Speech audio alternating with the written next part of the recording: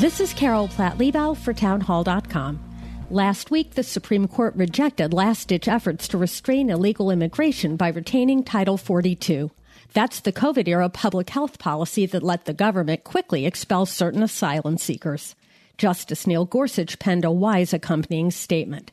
He denounced all the emergency decrees, from lockdown orders to vaccine mandates, enforced during the pandemic, calling them rightly, quote, the greatest intrusions on civil liberties in the peacetime history of this country, unquote. Justice Gorsuch was only getting started.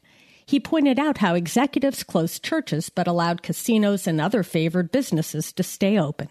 And he noted that abuses from the executive branch had occurred at every level of government. The justice concluded with a warning all of us must take to heart, quote, rule by indefinite emergency edict risks leaving us with a shell of a democracy and civil liberties just as hollow. Let's hope more of the nation starts listening. I'm Carol Platt Liebau. The Pepperdine School of Public Policy, America's unique graduate program for leaders. Learn more at publicpolicy.pepperdine.edu.